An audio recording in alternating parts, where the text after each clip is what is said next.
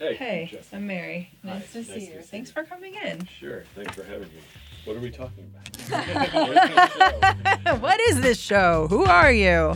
This is Jesse Eisinger. I'm an editor and senior reporter at ProPublica. He's covered financial crime for about a decade. Now, I used to be a Wall Street reporter, and then it turns out that if you're a Wall Street reporter, you really are a crime reporter. So I've sort of morphed. And I wanted to talk to Jesse because I knew that when the New York Times began publishing stories about the Trump family's tax fraud, Jesse was reading the same papers you and I were, but he was seeing something totally different. Multiple generations, the New York Times having access to a trove of previously secret documents. The Times alleging here that the president received up to $413 million in today's money from his father's. Quick reminder here. The Times reported that while Donald Trump has claimed to be a self-made billionaire, he actually benefited from hundreds of millions of dollars in gifts from his father. And much of that money came from dubious tax schemes. Mr. Trump has always claimed to be a self-made billionaire. It was a central theme of his 2016 campaign. I got a very, very small loan from my father many years ago. I built that into a massive empire, and I paid my father back that loan. And then a few days ago, the Times published another report, this time about Jared Kushner. The New York Times is reporting that President Trump's son-in-law, Jared Kushner, paid either very little or zero federal income tax for at least 7 years. They allege that despite earning $1.7 million in 2015, Kushner paid no taxes on it. Says his low tax bills are the result of a common tax minimizing maneuver that year after year generated millions of dollars in losses for Mr. Kushner, according to the documents. But the losses. The thing is, when Jesse saw these reports, he saw something more than just one family's potentially illegal activity. He saw a whole system gone wrong. In the case of Jared Kushner, the tax write-offs he made, they were totally legal. And Jesse says, yeah, that's actually part of the problem. There's a famous Michael Kinsley line, the scandal is what's legal. And if we have vastly wealthy people getting enormous amounts of income and increasing their wealth and not paying any federal income tax, that's a big and important problem for society. That's depressing. I'm sorry. Most of what I do and most of my conversations end up with somebody saying that's really depressing. Today on What Next, Jesse Eisinger is going to tell us about the scandal underneath the scandals you've already heard about, why enforcement at the IRS is plummeting, so that in spite of all that outrage over the Trump family's tax bill, it may be safer to cheat on your taxes now than it has been for the last decade. Stay with us. When you need mealtime inspiration, it's worth shopping Kroger, where you'll find over 30,000 mouth-watering choices that excite your inner foodie. And no matter what tasty choice you make, you'll enjoy our everyday low prices, plus extra ways to save, like digital coupons worth over $600 each week. You can also save up to $1 off per gallon at the pump with fuel points. More savings and more inspiring flavors make shopping Kroger worth it every time. Kroger, fresh for everyone. Fuel restrictions apply. Okay, where do we leave off? The scandal is what's legal. Oh, yeah, that's right. And if we have vastly wealthy people getting enormous amounts of income and increasing their wealth and not paying any federal income tax, that's a big and important problem for society. And that's why Jesse's opened up an investigation into the U.S. tax system, how it works, or maybe more accurately, how it doesn't. My colleague Paul Keel and I have been looking at the IRS for most of the last year. We've done one story, and I hope, knock on wood, we'll produce some other stories. We're really interested in our tax system and our tax collection. And what we're finding is that the IRS is a profoundly troubled agency, almost crippled. You say crippled. Why? Well, there has been a concerted effort to cut the budget of the IRS, primarily from the Republicans in Congress, but with Democrats essentially ceding to it since 2011. 2011? Yeah, so this goes back to the Obama years. This is actually not really a Trump story, but the budget has been cut by literally billions in real dollars. head count is down by tens of thousands of people. We have the same number of auditors at the IRS that we had in 1953, the year that Joseph Stalin died. The economy was a tenth of the size. We didn't have multi-billionaires with global operations then. Our tax system has gotten vastly more complex, and we don't have the bodies to police it. You spoke to IRS investigators. What did they tell you about what it's like working inside this organization? Yeah, well, one of them, one of the top IRS investigators said there's been there has been a collapse in the commitment to police tax fraud. A collapse? A collapse. That's what he said. What does that look like? So what it looks like is nothing's getting done. It's a little bit of a difficult story to tell because it's hard to tell a story about something that's not happening. So the IRS is only an interesting bureaucracy to me and Paul, but and not many other people. But it collects taxes and then it enforces the tax laws. And the enforcement of the tax laws, they're actually only a few thousand people and kind of a poor relation. They're really kind of regarded as hotshots, but the rest of the bureaucracy doesn't really like them. What those guys do is they have guns and they get to investigate, and they like to investigate things like money laundering and they have guns? dealing. Yeah, they have guns and flak jackets, and they go on raids and things like that. They're like real investigators. What they don't do anymore, and what we were really shocked about, is they don't really investigate and prosecute people who cheat on their taxes when they get legal income and then cheat on their taxes. They like to do this stuff where the income is illegal and they attach themselves to investigations.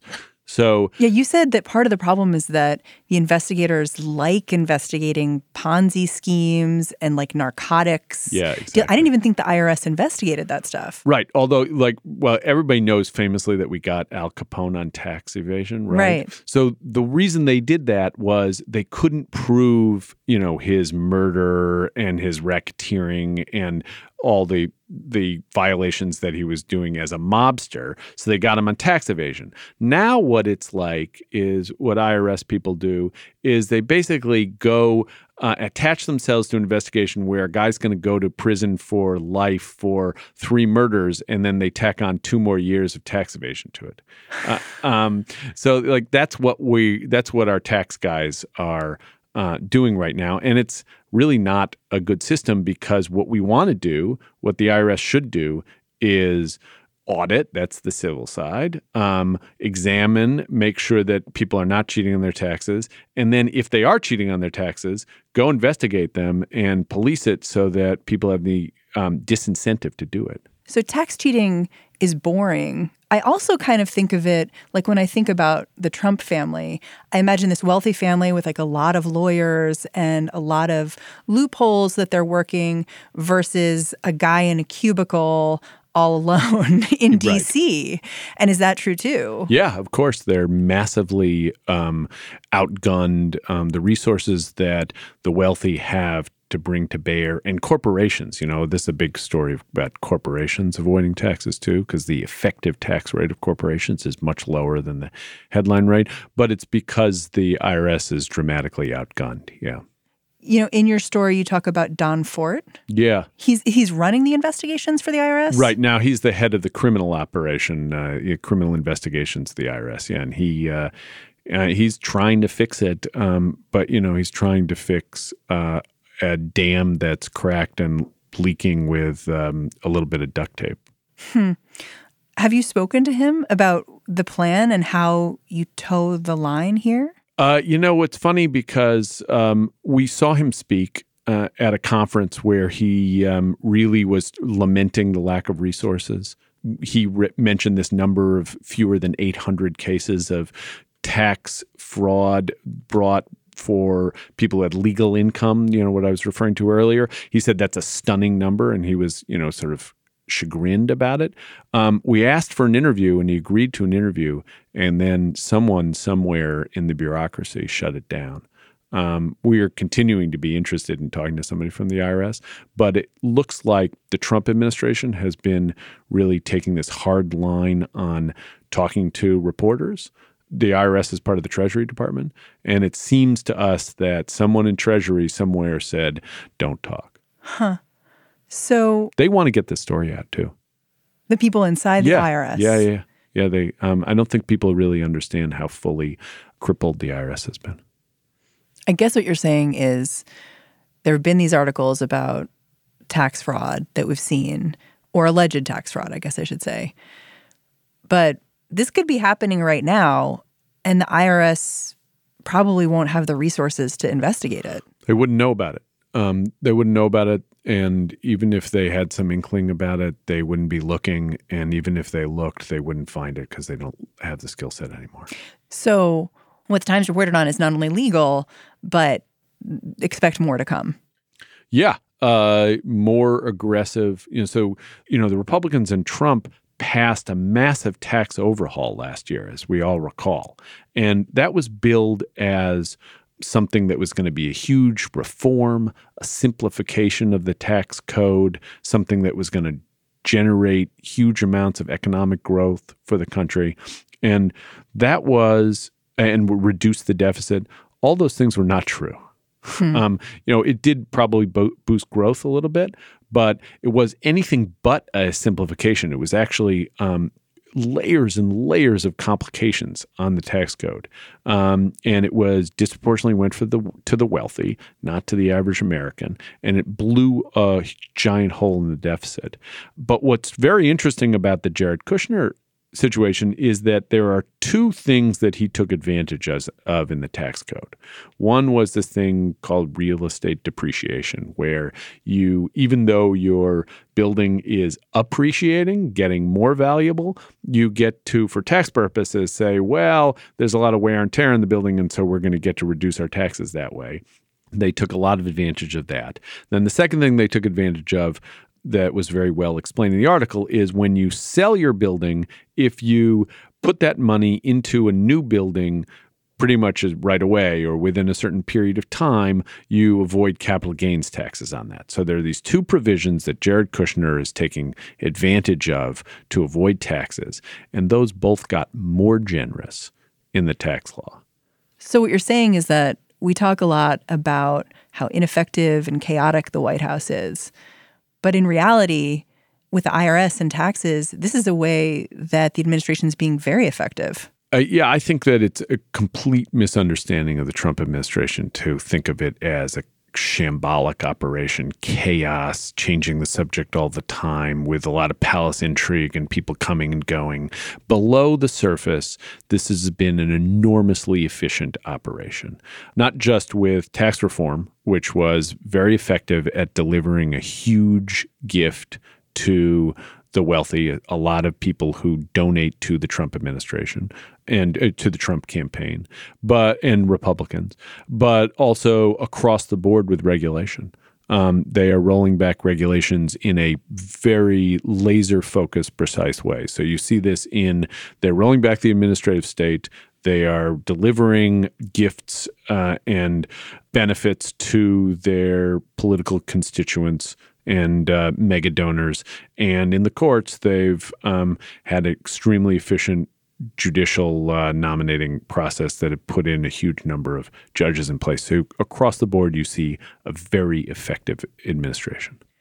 How do you keep from being completely cynical?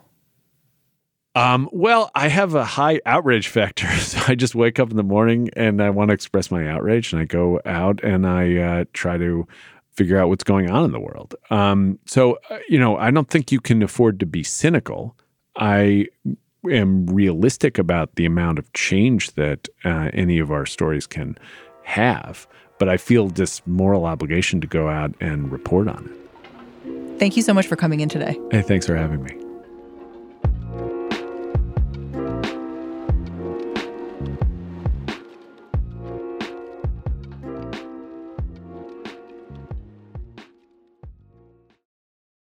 This episode is brought to you by Discover. When it comes to your finances, Discover wants you to know they are the credit card that is always there for you. With 24/7 U.S.-based live customer service, everyone has the option to talk to a real person anytime, day or night. Yep, That means no more waiting for, quote, normal business hours just to get a hold of someone. We are talking real service from real people whenever you need it. Get the customer service you deserve with Discover. Limitations apply. See terms at discover.com/creditcard.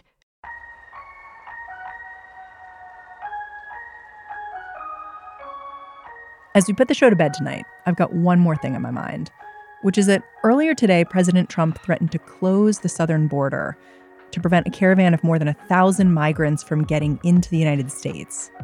We told you about this group yesterday. They're walking all the way to the U.S. from Honduras.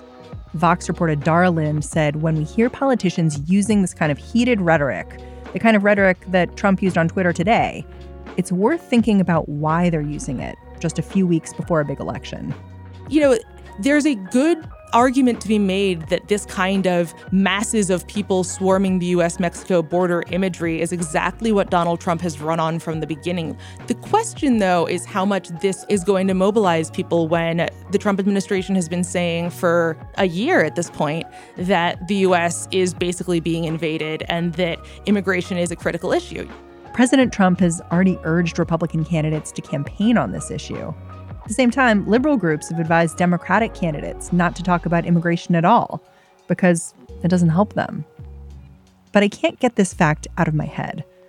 Since 2000, arrests of people at the border have gone down dramatically. 18 years ago, we arrested 1.6 million people. This year, we'll arrest about a third of that, which means that at the border, what you call a crisis depends on your point of view.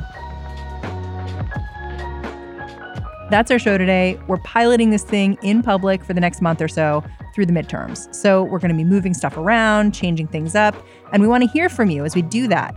What do you like? What do you hate? What do you want us to do differently? Any of that stuff, just drop us a line at whatnext@slate.com. This show is hosted by me, Mary Harris, produced by Mary Wilson and Jason DeLeon. Our engineer is Terrence Bernardo. Special thanks to TJ Raphael, June Thomas, and so many other people here at Slate who make this show happen. Until next time, I'm Mary Harris. Thank you for listening.